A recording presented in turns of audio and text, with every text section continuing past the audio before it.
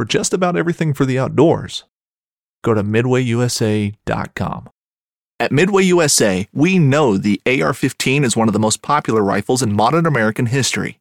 Known for its modularity and widespread use, it's often considered essential to any gun collection. The essential things you need to run an AR-15 are usually always in stock during shortages, things like magazines and 5.56 ammo. Whether you're looking to buy a new AR-15 or buy parts for your modern sporting rifle, log on and for just about everything for the outdoors, shop MidwayUSA.com. Fishing like a local isn't just about catching fish. It's about connecting with the environment and the people who call it home. It's about hearing the stories and traditions that have been passed down for generations and sharing unforgettable moments with the people you meet along the way. Fishing like a local is having an experience that stays with you forever. And with Fishing Booker, you can experience it too, no matter where you are. Discover your next adventure on Fishing Booker. Like they say on Monday Night Football, are you ready for this? All I can tell you is this. It's a pretty special day for me, and I hope you enjoy this show as much as I'm going to celebrate doing it. On today's show, some surprises and something special as we share some of our Elk Grove secrets, some of our rituals, beliefs, superstitions, and some of the crazy crap we've done. That along with some very special Elk Grove shout-outs. So, my friends, like Gilbert, our brother from another mother, always says, pull up your chair, turn your volume up just right, and welcome to Blue Collar Elk Hunting. Welcome to Blue Collar Elk Hunting, brought to you by elkgroves.com, with your host and elk hunting coach, Joe Gilligan. You want to hunt elk? They live to hunt elk. Their goal is to share with you what they have learned grinding it out for over 35 seasons, doing what they love. So come on into camp and set a spell. Welcome to Blue Collar Elk Hunters.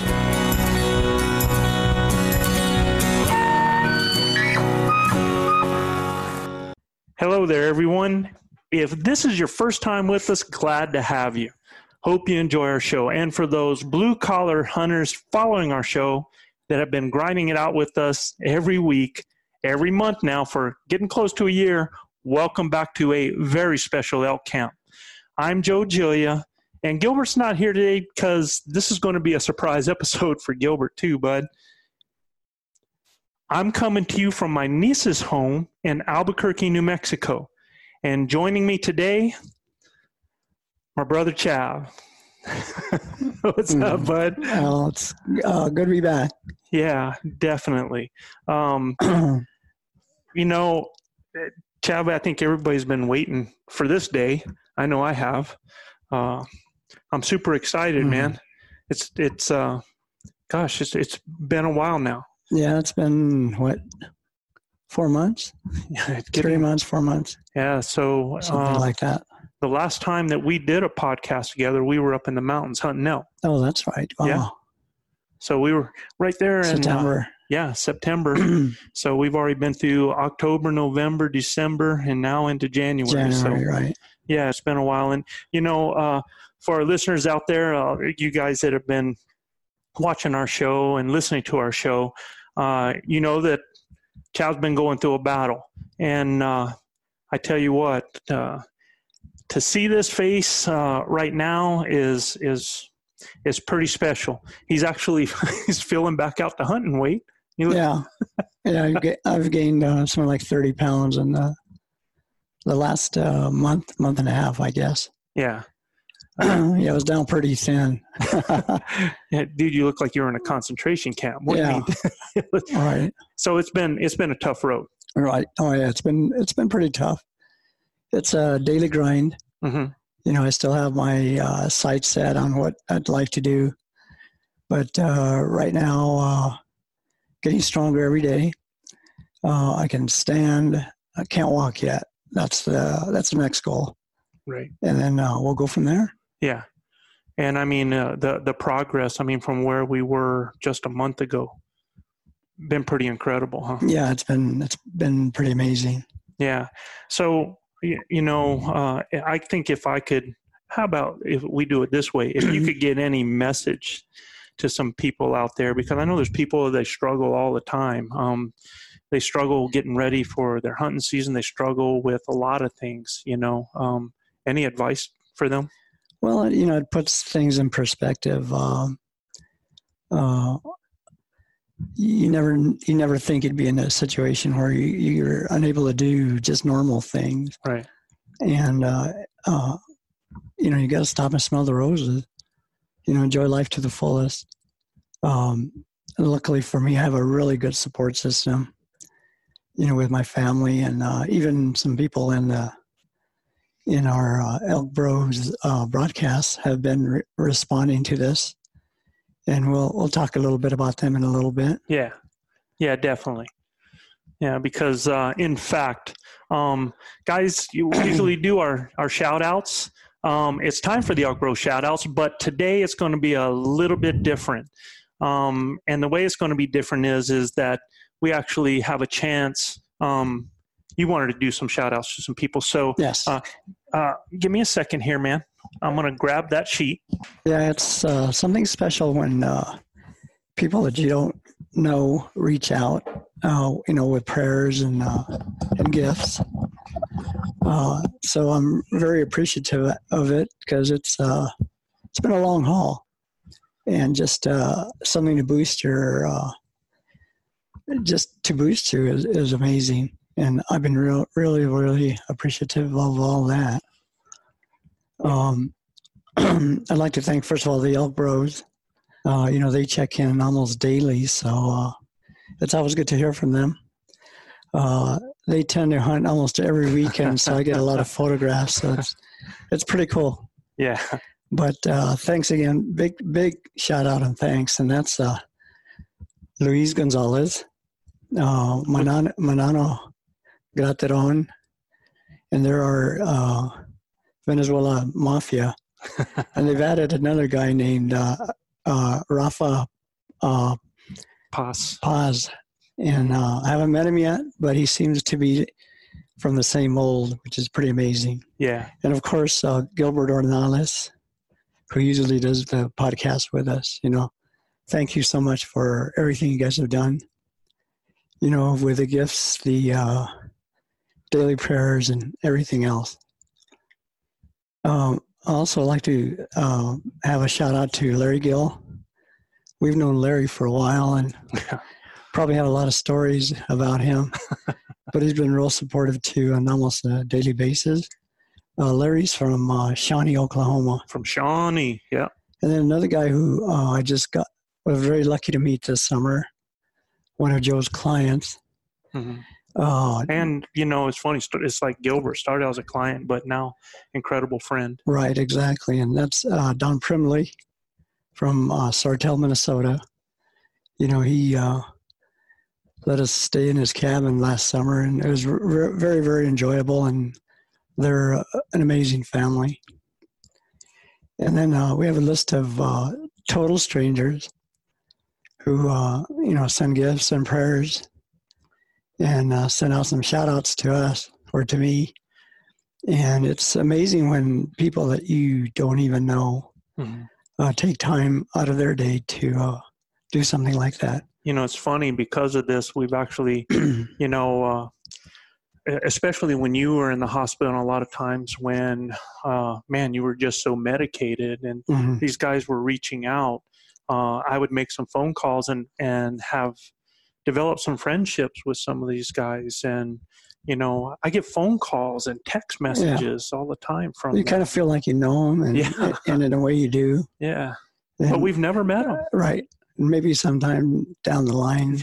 Plan on it. We'll have that opportunity. Yeah, definitely.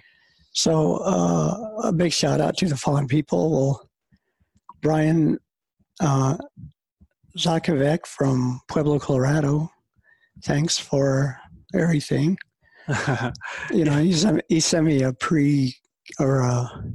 Beat the Cancer Kit. Yeah. And then this hat that I'm wearing. Yeah, it was so cool. I mean, you guys can't tell, but Chav here's got got the Golden Dome going on, man. Yeah. Actually, it's a good look, man. I'm actually thinking of going that look. I mean, if I can look as much younger as he does with like that, I might just have to do that. But yeah, so Brian, otherwise known as the Colorado Camper Man. Oh, that's right. Yeah. And he just lives down the road from us. So we might make a trip down there and definitely have dinner or something. Yeah. And also I'd like to thank the following people for, again, prayers and reaching out, and, really, really appreciate it. And that shout out to Richard Strait from Lincoln, Nebraska, Shane Rasmussen from Garden City, Utah, Stephen Richardson from Springdale, Arizona, Donald Johnson from Edgewood, Washington, Kevin Gillingham from Sexsmith, Alberta. Okay, wait, Kevin, dude. I just had to, generally when you hear about goldsmith, when you hear about, blacksmith and stuff it's people that work in those areas. And we're just wondering up in Alberta, what's going on with the Sexsmith thing. But we won't go too far into that. I might have to make it an Unleashed or something. Huh? Gilbert might have to research that. Yeah, Gilbert. And continuing, Mark Layton from Pueblo, Colorado. Zach Fisher. That's Max Layton. Max Layton. Yeah. What did I say? Yeah, I think so. Oh. But Zach Fisher from Pennsylvania. Yeah. Dylan Fiera from Rhode Island. Ferreira. And Matt Bauer. We're not really sure where you're from, Matt, but appreciate it. Yeah. Yeah, it's and to talk about the shout outs too, I have some as well. And I hope you guys that are listening out there never actually have to deal with this type of struggle, with this type of battle. But if you do, there are people, those nurses, the techs at the hospitals, when you're at your lowest low, and sometimes when you feel like you're losing all your dignity, those people there, their professionalism is what gives you back your dignity. And man, we've had some incredible people. Yeah, we really have at the hospital. Pretty amazing people. Yeah, all the way to, we had the people that were transport. We had Alex, who was one of Chav's transporters, that even after Chav got moved out of the hospital and came back, Alex came in to check on him just to see how he was. He just, that type of person. They were just so cool, and the connections that they made like that. And he's had his own struggles. And Alex, if you listen to this podcast, our prayers, our blessings, and you are in our thoughts all the time. And definitely, we're not able to thank you enough for what you've done for Chav. And we know that you and your wife have got many blessings coming to you, man. So thank you very much. But I definitely wanted to shout out to all those people at UNMH, UNM Hospital there, that were just fantastic. And the people over at UNM Loveless Rehab that were working with you were... All right. They were excellent people. Yeah. Got you on this road. Yeah. If it wasn't for them, we wouldn't know what we were doing right now. Yeah. So that's awesome, man. Again, we hope all y'all that get those shout outs understand that those are heartfelt, that the things that you've done, what you've done for Chav, when you sent those to him, you don't know this, but it wasn't just him that you were helping to fill up inside with a lot of stuff. You were helping the whole family. So really huge. So Chav, let's move on to that. And you and I have been hunting together now 38 seasons. 38 seasons, right? There's never been an elk hunt that we haven't hunted together for 38 years. And so today what we want to do is, well, we've done the thank yous and we got you on that road to recovery. So we're going to, instead of talking about meds, instead of talking about PT, we're going to talk about something else now. And we're going to enjoy some of our moments together. And so what we want to do, guys, is we want to share some of those things that have been a part of mine and Chav's journey in these 38 years. Some of them that we laugh about, some of them are some crazy crap that we've done along the way. And I tell you what, not only have we done it, but we've seen it, right? Right. We've seen some crazy stuff. Experienced a lot of stuff in those 38 years. Sure have. And some things that we probably take for granted that might be of some use to you guys out there. And maybe even, I think we might even share a couple of our secrets. So, guys, we're coaches, and it's all about to happen. So let's start out, Chav. Let's start out with some of our beliefs, or maybe even some of our superstitions. You got any of those? Well, I think one of them's our lucky shirts. It seems like every time every time in the past when there was a kill and we took photographs, that same shirt kept showing up. It kept popping up, huh? Yeah, and it's a nondescript camo with a little bit of Texas orange for Gilbert. And it's probably cotton, right? Yeah, it's an old cotton Walmart shirt, we right? bought it at Walmart. Yeah. They're probably just under $10 a piece. And I don't know how many we bought because there's a lot of them. Yeah, it's... we got about 4 or 5 of those. And probably one of the best patterns that, we love that pattern. It seems like every time we're wearing that shirt, those inexpensive, and guys, go out there now. It's after Christmas, you're in January. Yeah. You're going to find those sales on, and that's what we would do. And we pick them up for $5-7 a piece, right? Yeah, there aren't very much. And like I said, there's a little bit of that orange tint in there. Mm-hmm.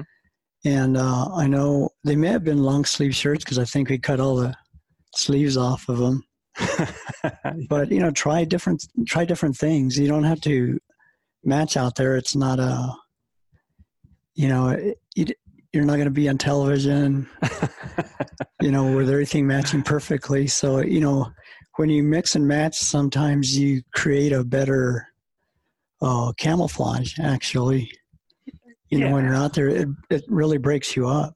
And this is a big thing. Everybody always talks about, well, do I have to wear the same camo from head to toe? Heck no, man. Look at the woods. There's rocks, there's trees, there's dirt, there's ground, there's bushes. It breaks up. So if you wear something different on your britches, as what you do your top, as what your hat, all you're doing is breaking up the same way too. Mm-hmm. So, but when you talk about the lucky shirt, y'all, we're coaches, and to say that we're not superstitious is, I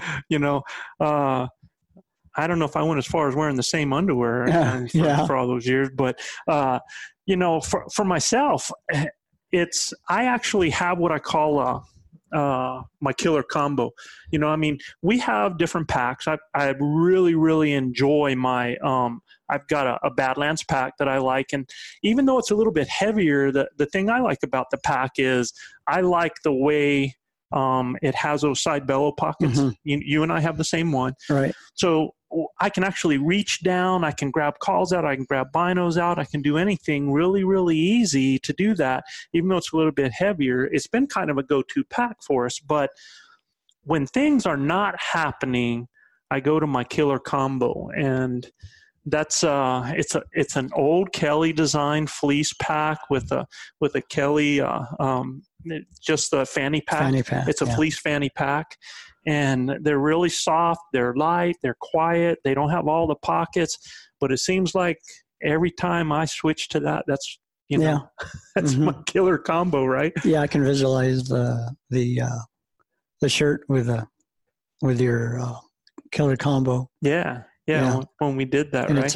It seems lightweight on you, and you're able to travel through really thick stuff and not make any noise. And I think the other thing that I'm real superstitious about, or one of my things, is that I feel like I have to have my gear on a certain way. And maybe that's because it helps me with something else we're going to talk about here in a minute. But I got to have my grunt tube on a certain way.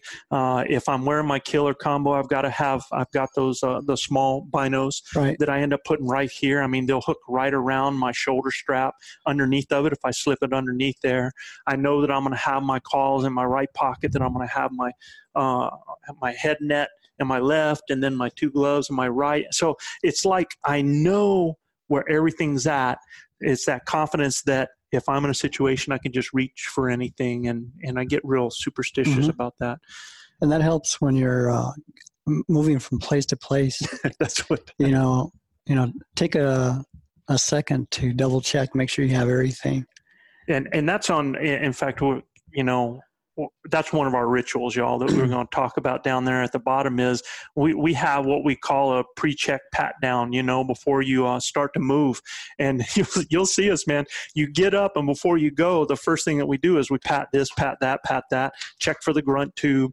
How many grunt tubes do you think I've lost over the years? Oh, quite a bit. And, you've lost a lot. And a lot of times we've walked a ways and then you go, grunt tube. Yeah. And we had to backtrack and find it. And it's amazing you found them. Yeah. The ones you did find. And I tell you, that's why the guys that are using the bats now, it's like, I think you guys are going to help people out with that, because you're going to be buying a lot of grunt tubes because they don't hook around you really good. And so you're going to set it down, and it's invariable. And I bet a bunch of guys out there that have those are going, I lost that one. And everything's camouflaged nowadays. Everything. Your binos, your range finders, the grunt tubes. So it's real easy to lose them. Well, and on the hunt the year before last, you had never carried a rangefinder before. So it was one of those things. And I mean, we were in a burn area. Everything was black. Your rangefinder was black. Yeah. Gone. It fit right in there, yeah. And everything looks the same. So. Yeah. So talking about maybe some beliefs and some of the things that we think, that's our opinion, that we kind of hold. Do you have any of those about elk hunting? Any certain beliefs? Well, there's always like a sixth sense. When you get close to an elk, when you're approaching them, you get real nervous, and you try to do different things to calm you down, and a lot of it is don't look at the elk directly, and in the eyes. Yeah. And another one is don't look at the horns, because if you're counting horns, your shot opportunity may have passed. Right. So that's one of them. Yeah, we always talk about the eyes, the ears, and the nose, but I totally believe y'all in a sixth sense that I've always, it's something that my dad taught me from a young age, is never look the animals in the eye, that they can feel that. So I never do that. I always want to make sure that that doesn't happen. Something that I'm always aware of out there, Chav, that I don't know a lot of people are, is that chirping squirrels. I don't know how many people pay attention, but I totally believe, and I've had it happen, both deer hunting and elk hunting, that have you ever noticed when you're going through the woods and, man, those squirrels start, chirping at you, right? And that's because you're in their area. Well, if you can actually hear them as you're moving through the woods, they'll actually chirp as you're moving through different squirrels and stuff. Guys, they do the same thing with the elk and the deer. So if you're someplace, and sometimes they do it at each other, it's not always that it's another big animal in there. But I tell you, whenever I hear squirrels chirping off in a distance, I sit there and I listen to it for a little bit. And if I kind of hear that moving in a sense, instead of just, a couple squirrels chirping each other. And a lot of times I'll go and check it out, especially if it's in an area. It never pays to check. It never hurts to check. Yeah, it's whenever you enter their area and they spot you, it's almost like a relay system. They just keep following you, chirping. Yeah. So if you're in an area and you haven't been spotted by a squirrel, and you hear chirping in a very close proximity, that could be an elk or a deer or a bear. It could be anything. Yeah, totally. Another thing that one of our things, and it might be some other people's, and it's not that Manano really likes it, but we're really big on no campfires or cooking bacon. So we're kind of scent free freaks. And I tell you what, I don't know if you've ever smelled somebody after they come out of a kitchen when there's been bacon cooking, but I can smell them from a mile away. Mm-hmm. And so we've gone dry camp, right? Right. Yeah, we're scent-free freaks, basically. And we've experimented during those 38 years. Yeah. I remember one time we read an article on vegetarians. Yeah, it said if you're a vegetarian, you give off a certain scent. So it's not a scent that frightens animals. So we tried that for a while. And we actually look, there's nothing I love more than meat and potatoes, y'all. And I think you read the article, right? That it happened. So what happened was in Vietnam, right? It was in Vietnam. There was an actual experiment. Well, they did this. So what they did was they had their troops on the ground, making sure that they were eating meat because supposedly the enemy we were fighting against were all vegetarians. So they were able to have sniffers, that they were able to drop sniffers down in areas, and these sniffers could tell if there were meat eaters or if there were vegetarians in the area. Yeah. And if there were vegetarians in the area, they bombed the area. And animals, I don't know if you've noticed, but animals, when they have other animals coming around them that are vegetarians, they don't react to it because they just don't. It seemed from what we gathered from the article, right, animals could tell the difference in the scent, right? Right. So we became vegetarians. Yeah. And I don't remember how it worked out, but I do.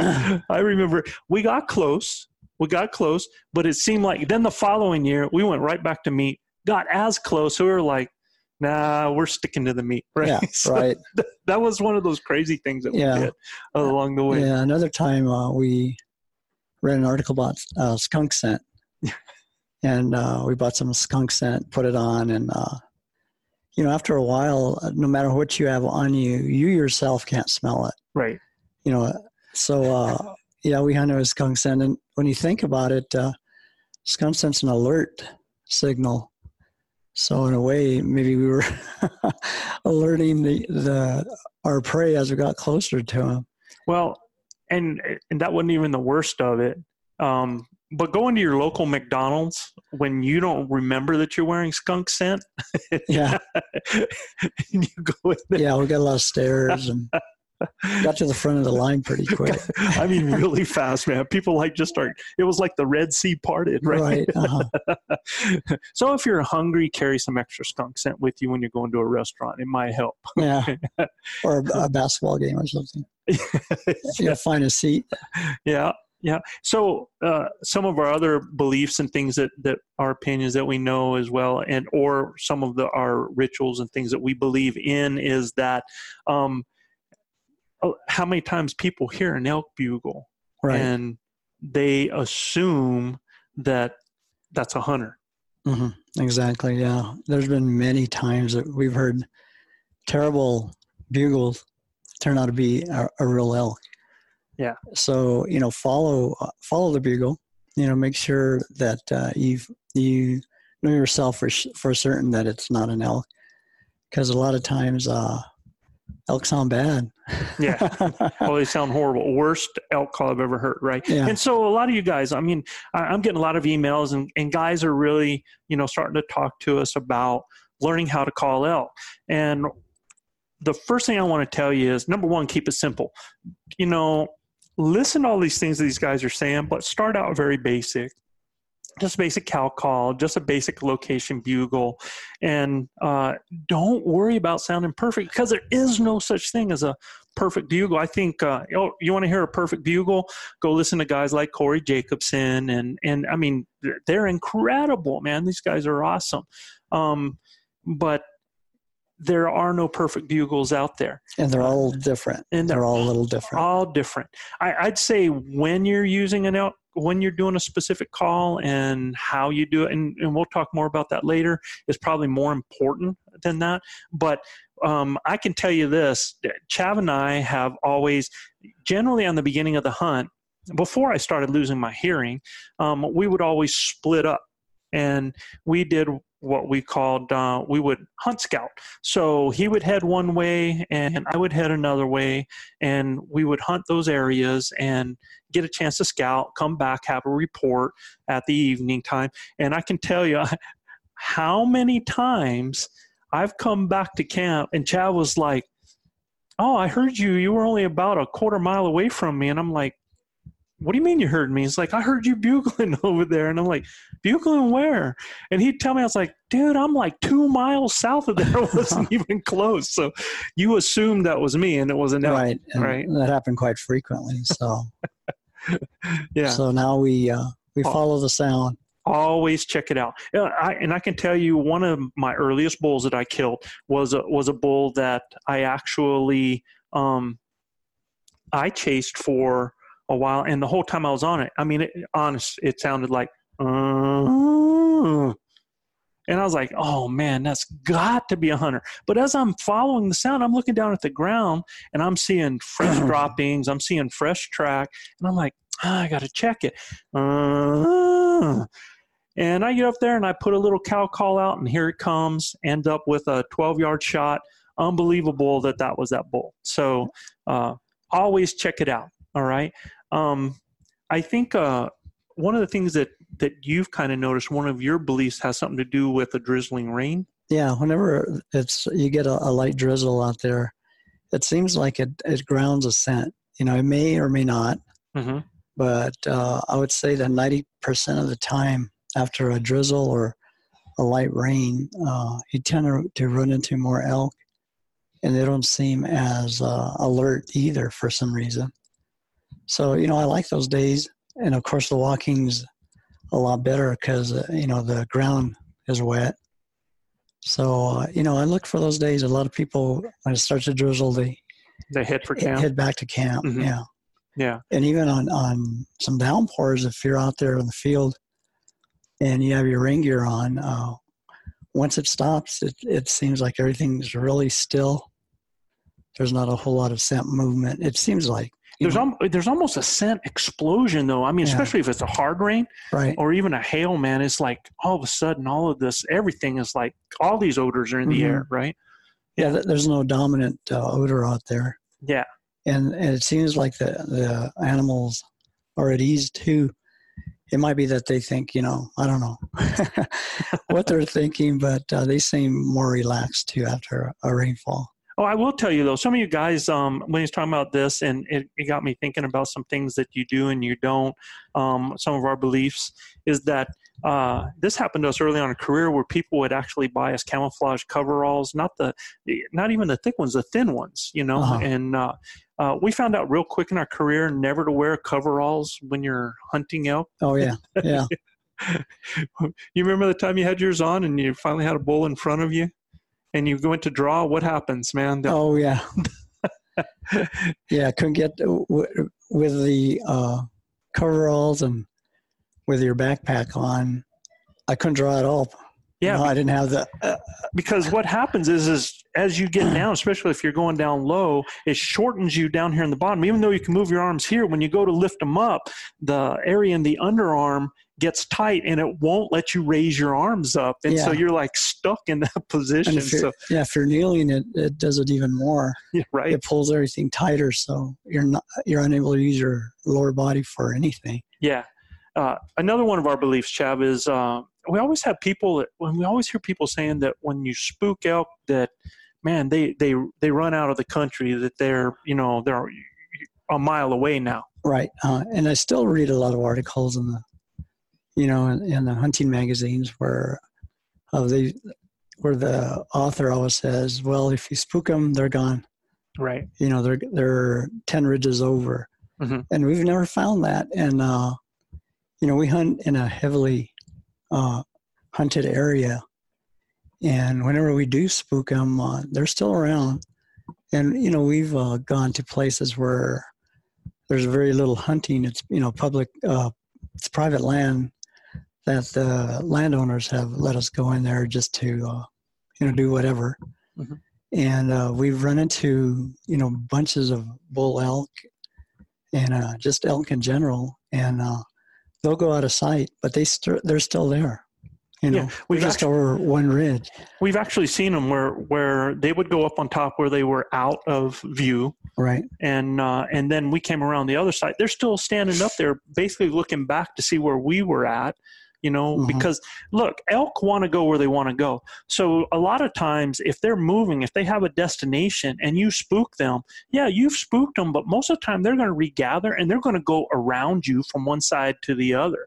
You know, that's what I've seen to happen out there. And yeah, it seems to me like they know when they can outrun you, and they'll just outrun you far enough to get away from you, you know, line of vision. Because they're always trying to conserve energy too. You know, they're not gonna, you know, they're not gonna go on a 10-mile jaunt. I don't think so. Maybe in some cases they have, but well, I think if you're constantly pushing them, yeah, you're going to move them. And you know, during the rut, they got to deal with other bulls that are pushing them as well. So they're going to continually move from one area to the other. But you know, if you're hunting in an area that is a low use area and they are spooked by human scent, I guarantee you they're just going to be right over the top into the next drainage, and they're going to settle right back down. And they're going to be checking their back trail. They're going to put themselves in position to check scent, and if everything's good, they're going to go the route that they want to. Yeah. Okay. And we've been on elk before, you know, really close to dirt roads, and four-wheelers come driving by, and all they do is lift their head and go back to feeding. We're watching them do this. Yeah, we're watching them do that. And, you know, I remember seeing being close to a pretty large herd. And, you know, not even all the elk put their heads up. Right. The rest just kept feeding, you know, so. Well, and that's another point to bring up about them then is that, you know, a lot of you guys that are out there hunting whitetail, you really worry about going slow and about being quiet, and that's not the case. You know, we know for a fact that you can be noisy. In fact, we use our noise sometimes to actually get animals to come into us because we sound like other elk. Now, sudden movements, you know, when they've got you, you know, if they've got you spotted or something, a sudden movement or things like that, or moving and they can't hear you, bothers them more than anything. So that's something for you to remember. That's some of our thinking, some of our beliefs as far as that. Now, there might be people out there that totally disagree with you, but again, these are the Elk Bros, me and Chap. This is our beliefs, and this is what we've done over the years. And this is what we'd have actually seen, you know. Right. You know, it's not a big research study. It's just what we have seen. Right, exactly. And like I said, it's low area. I mean, heavily hunted area and areas that are seldom hunted. You know, we've seen the same movement from the elk.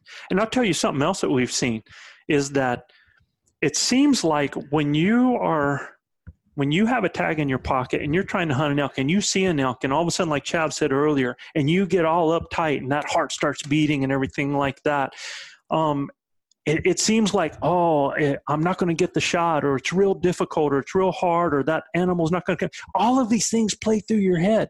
But what's so weird is it seems like after you kill an elk that all of a sudden they're like walking all over you, man. It's like elk are coming by you. It's like it's real easy. It's like once you've killed one, it's like before, it's like you couldn't find one or get one close to you. And it seems like after you kill one, you're amongst them all the time.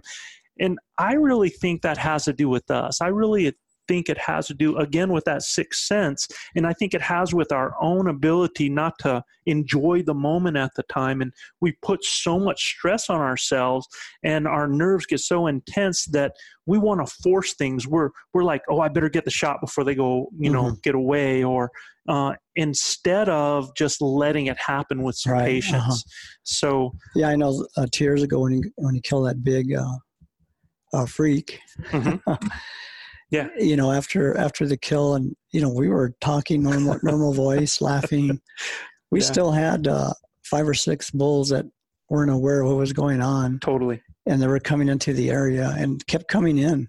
Yeah. And one in particular was a small raghorn, kept going up the hill, down the hill to our spot.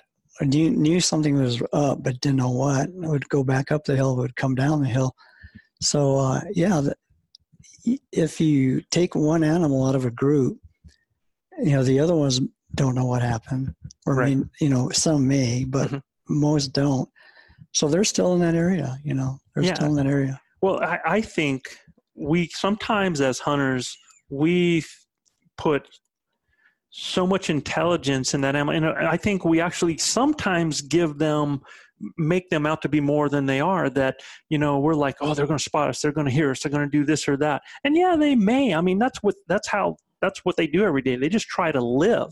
But it seems like when we no longer have to kill an animal, when we're out to fill a tag, and we just relax and enjoy the moment, it's like they walk right by us. It's like they come to you.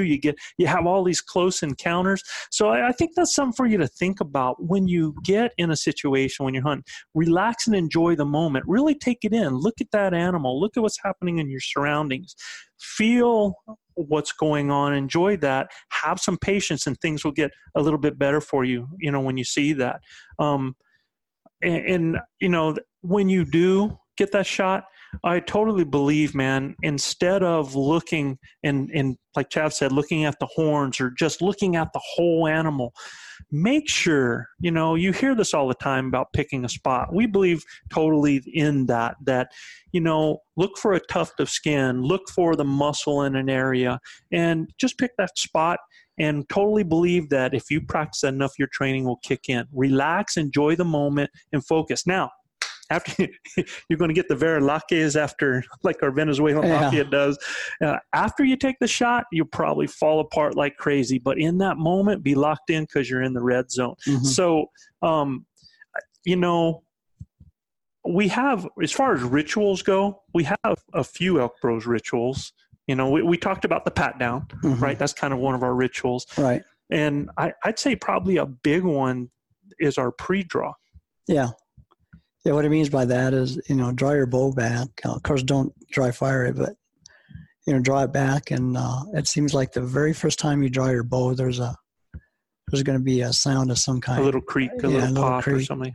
So if you do that right away, you get rid of that. The second time you draw back, it's not there. Yeah, and it's not necessarily, guys, it's not because there's a problem with the bow, but, sometimes wax or something gets in that causes just your string close to the pulley, and it creates just a little stick, so it just makes a little bit of a noise. Yeah, or you may be walking through brush and get something stuck in there, and they'll take it out. So. Yeah. Oh, it's like a pre-flight check. And so as soon as we get off, when we're heading into the woods, we always break over. Sometimes I do it when I see some animals getting close, and I think it's a real quiet day. There is no wind and everything. Sometimes if I think we're getting ready to get real tight, I do a little pre-flight pull. So that's one of the things we do. And the other one, it seems like, I don't know if it's because of our personalities and so now we justify its success, but it seems like we always put in the last second for the draw, huh? Yeah. The very last day. And that's probably coming up pretty soon, isn't it? March, I believe it's March 18th for us now. So, we have guys that are always in, and I get the excitement and everything like that. And they're like, have you put in? Yeah.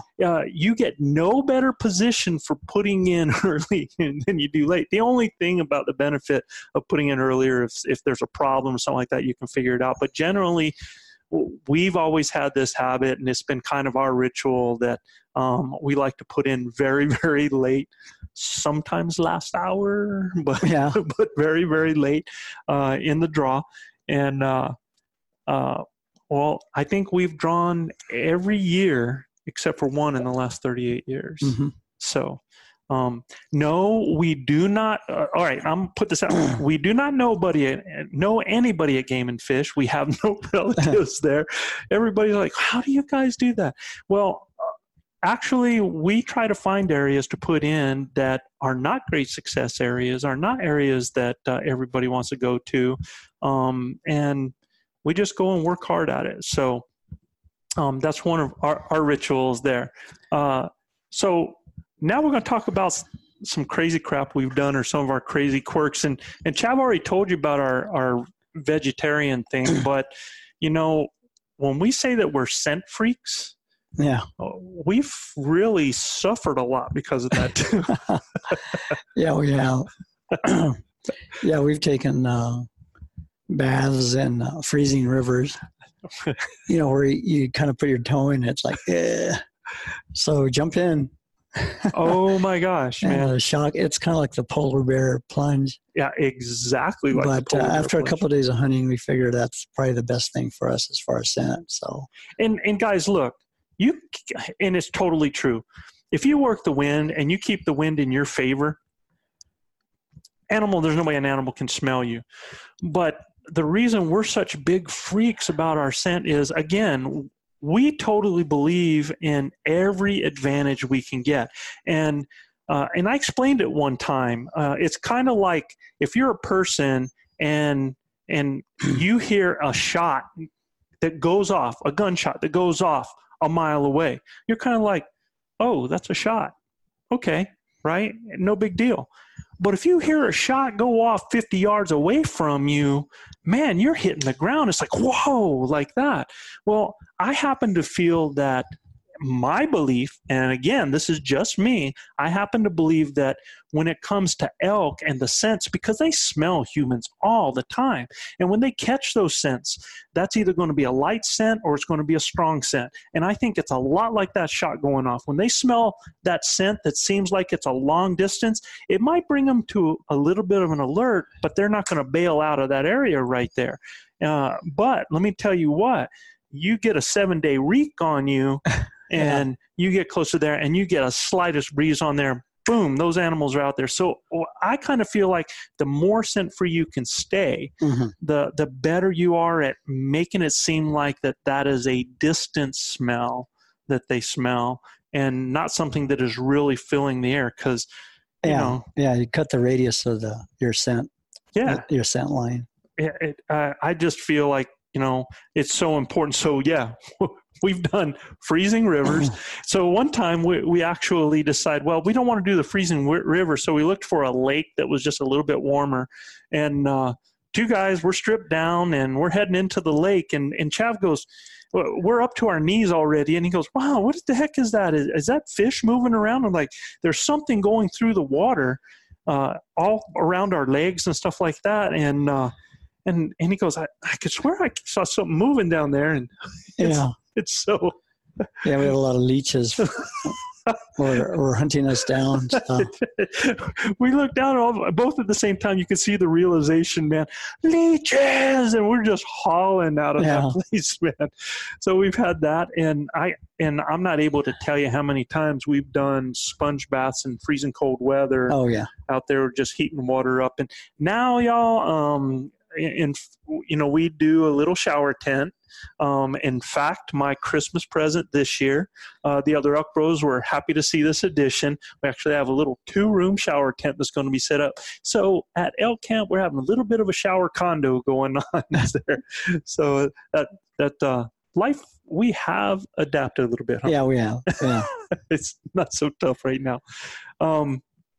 Another quirk. And a lot of people won't talk about this.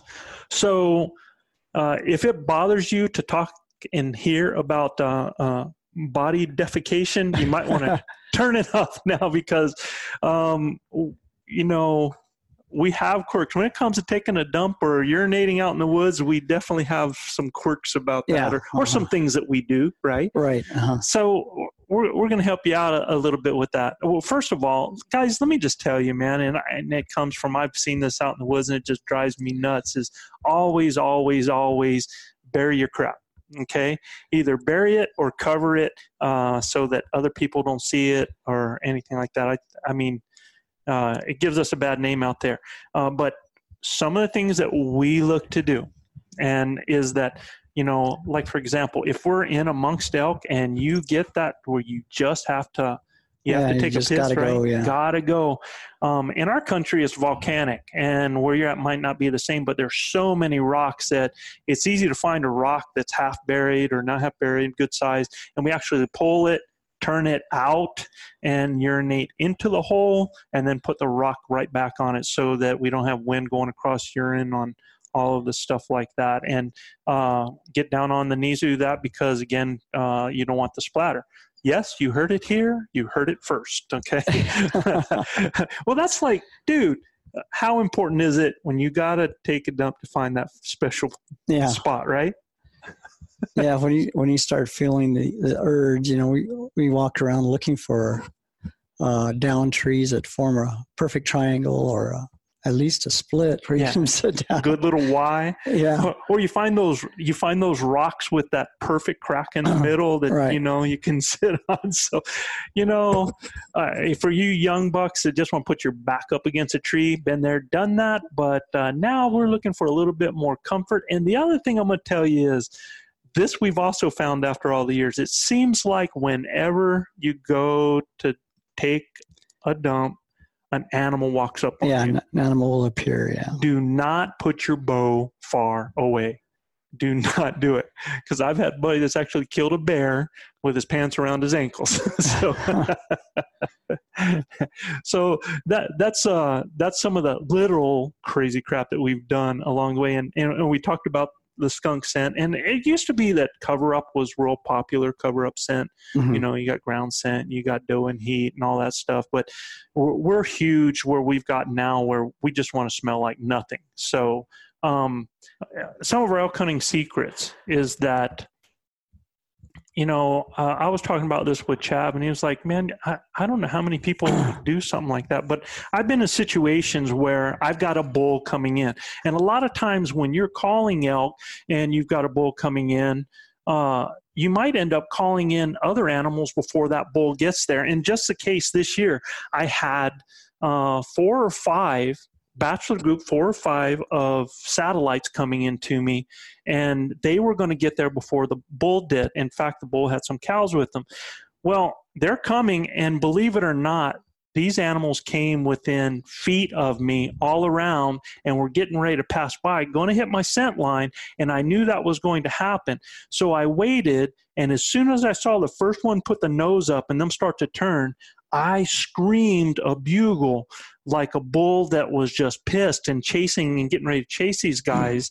And they go running out because they actually smell me. They scent me.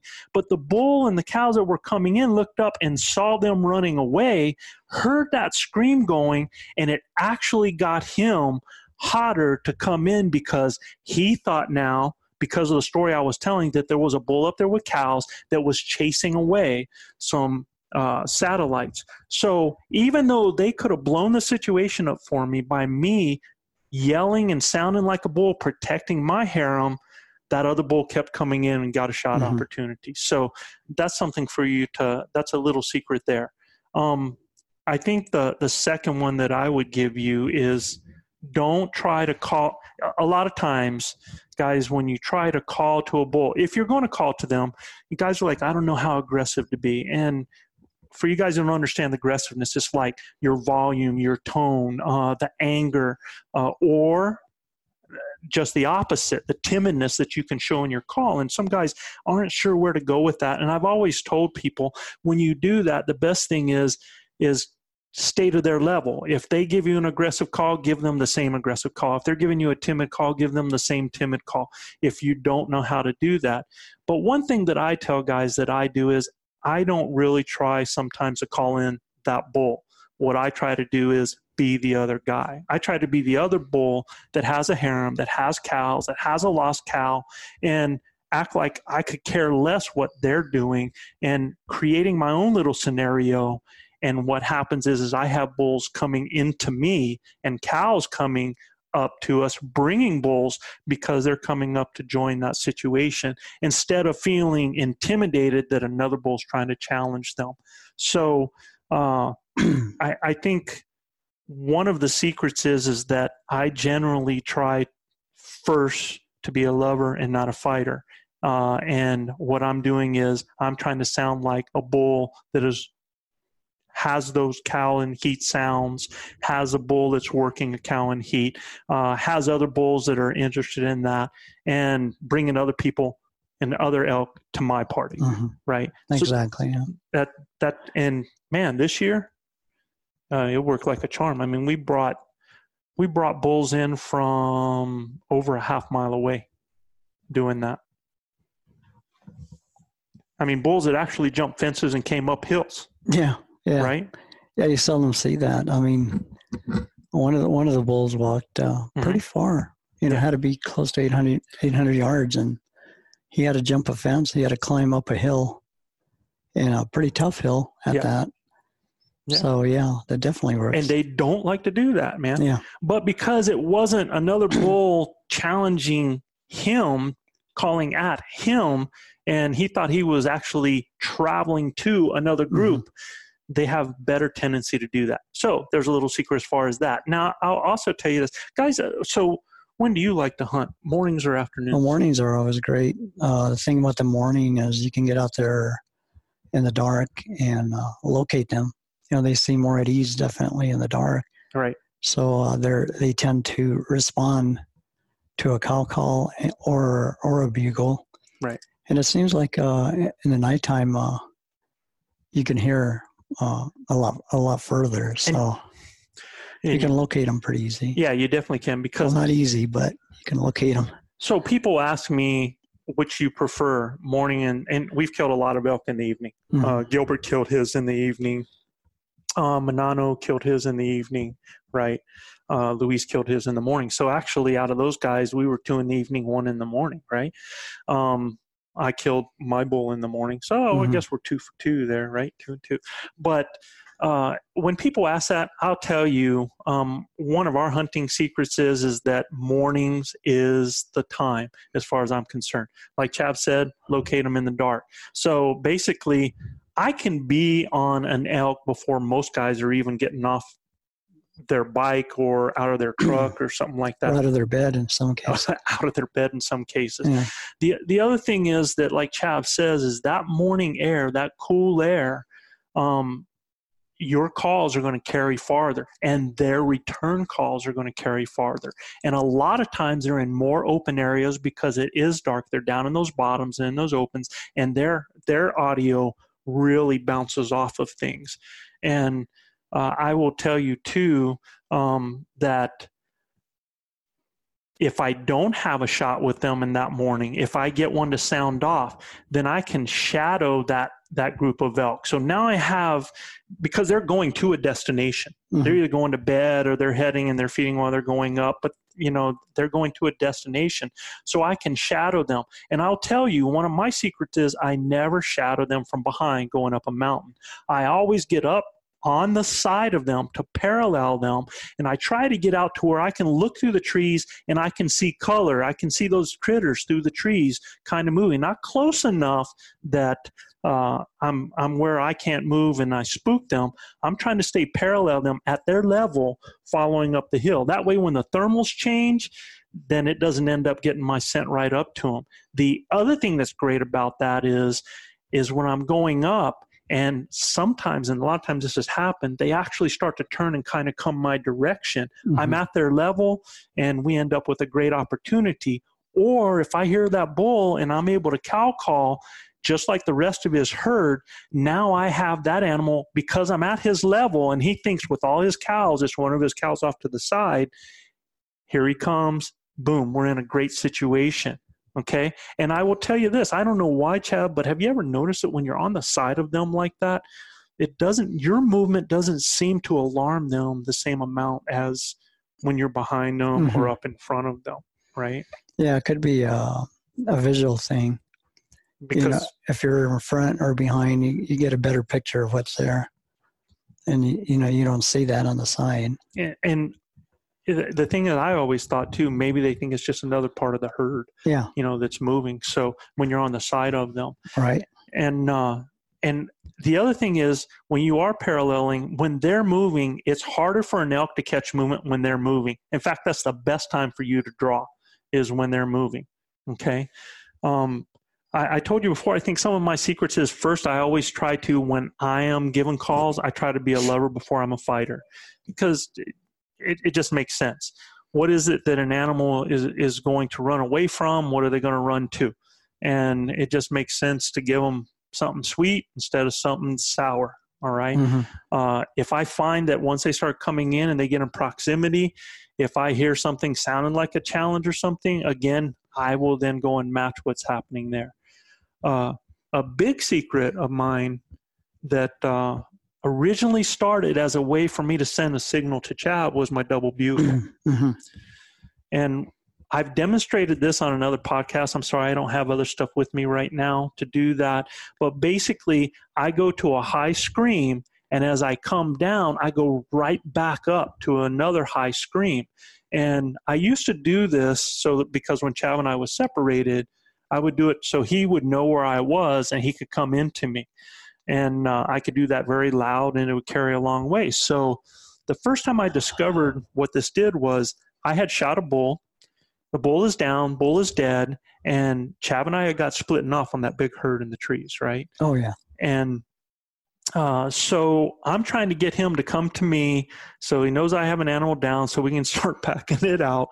And so I start screaming double bugle after double bugle after double bugle after double bugle, really because I'm thinking if he's walking and making a noise, he's not hearing it, he'll catch one of these. So, I mean, it was about as irritating as you could get, just screaming. Before you got into me, I think when you got there, I told you I had called in 4 other bulls. Mm-hmm. 4 other bulls doing a double scream bugle and doing it obnoxiously. Mm-hmm. So there's 2 things that I feel out of this, because now I use it all the time that when I'm not getting a response from elk, when I just give a location, if I give a double scream, a lot of times I will get a response if there's a bull in the area.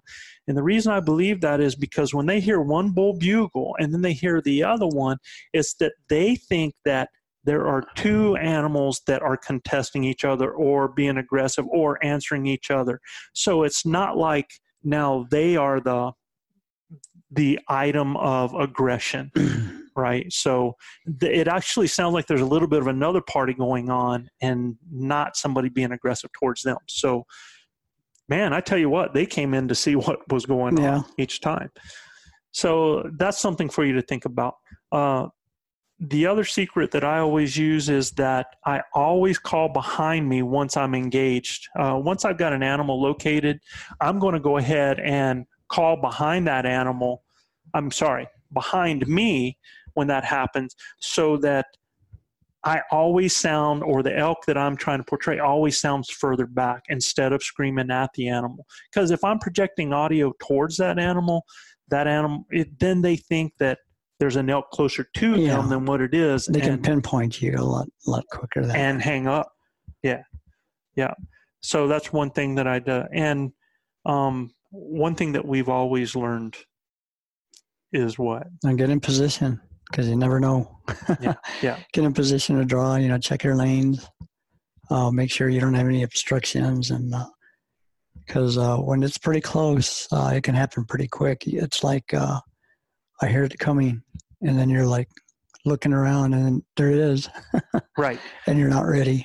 And I've told people, if you even think that an animal's coming to you, if you even have any kind of sixth sense inkling in your mind, knock an arrow, make sure that where you're at, you shouldn't be standing where you're not be able to draw. Get in a shooting position. No matter what, whether I have an animal coming across or if I have an animal coming in, I don't care if I don't worry about that animal seeing me per se. No matter what, I'm going to get into position somehow, some way, so that I can have an opportunity. If I don't, it doesn't matter. I'm not going to have a shot. So if I sit back, I might not spook the animal, but I'm not getting a shot. If I go to get in position, it's going to be simple math. Either I'm getting a shot or I spook them out. So one's the same result as the other, right? Yep. Be ready no matter what. Be ready no matter what. So that's pretty much some stuff from us. Anything else you can think of? Any crazy, weird things that we've had happen on there? I'm sure there are, but that'll be a later podcast. Because 38 years, you pretty much experienced everything, Right.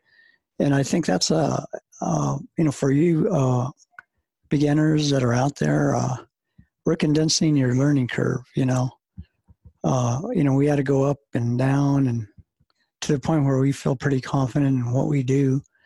But if we can level it for you, it'll make you real successful quicker. Definitely. And what we would like to ask you is, because there are a ton of things that we take for granted. I mean, Chab had to tell me one time, when I had a diaphragm call, he's like, well, most guys, Joe, don't even know how to put that in their mouth. And I take that for granted sometimes, so it's a lot of those little things. So what we would like to say, guys, just remind you guys that are listening, if you have any question, send it in to us. You can send questions to us at info@elkbros.com. It doesn't matter how small. It doesn't matter how big. All you got to do is talk to some of the guys that we've answered or we've given phone calls. We're here to help. We're here to be your coaches. And ask away. And if you don't want it answered on the show, say, I just don't answer on the show. I'd just like you to answer me. But most guys, for some reason, really want that to happen. Yeah. So that's pretty cool. Guys, if you like what we're doing, please subscribe, rate, and review. You have to review us on Apple Podcasts. And I don't know, Chab. I don't know if we're doing a good job. We haven't been getting any reviews lately. Yeah. We got one from that was from Montana 1111. Hey, bud, if we ever go up to Montana, let's make that happen, because I love y'all season up there. Never have hunted out of New Mexico, but I don't know who you are. So you send a note in to us from INFO, because there was no name, there was no email. Send it, man. We might look you up if we ever head that way. All right. So please give us a review. Please rate us, guys, out there, because that's how we know if we're doing something that you guys enjoy. Right. And hey, Chab, I know this wasn't easy for you. It's not easy for you to stay sitting up right now for a while. And we're probably about to your limit right now. Yeah, I think so. So, guys, we're going to thank you. We look forward to the next time. Bud, thank you so much for being here. Thank you so much for everything. Yeah, it's awesome to have you here today. So until the next time, like Chab said, please go out and smell the roses. Life is short. Make sure you live it. Peace, peace.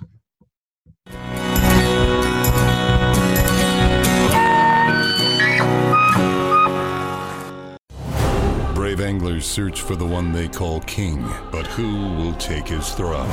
Tune in to Waypoint TV's Battle for Silver, Saturday, May 18th from 12 to 6 p.m. Eastern. Presented by Abyss Battery. Waypoint TV. That's awesome. Don't miss Thursdays with Saltwater Experience. Brought to you by Golden Boat Lifts. Every Thursday night from 7 to 10 p.m. Eastern on Waypoint TV. The destination for outdoor entertainment.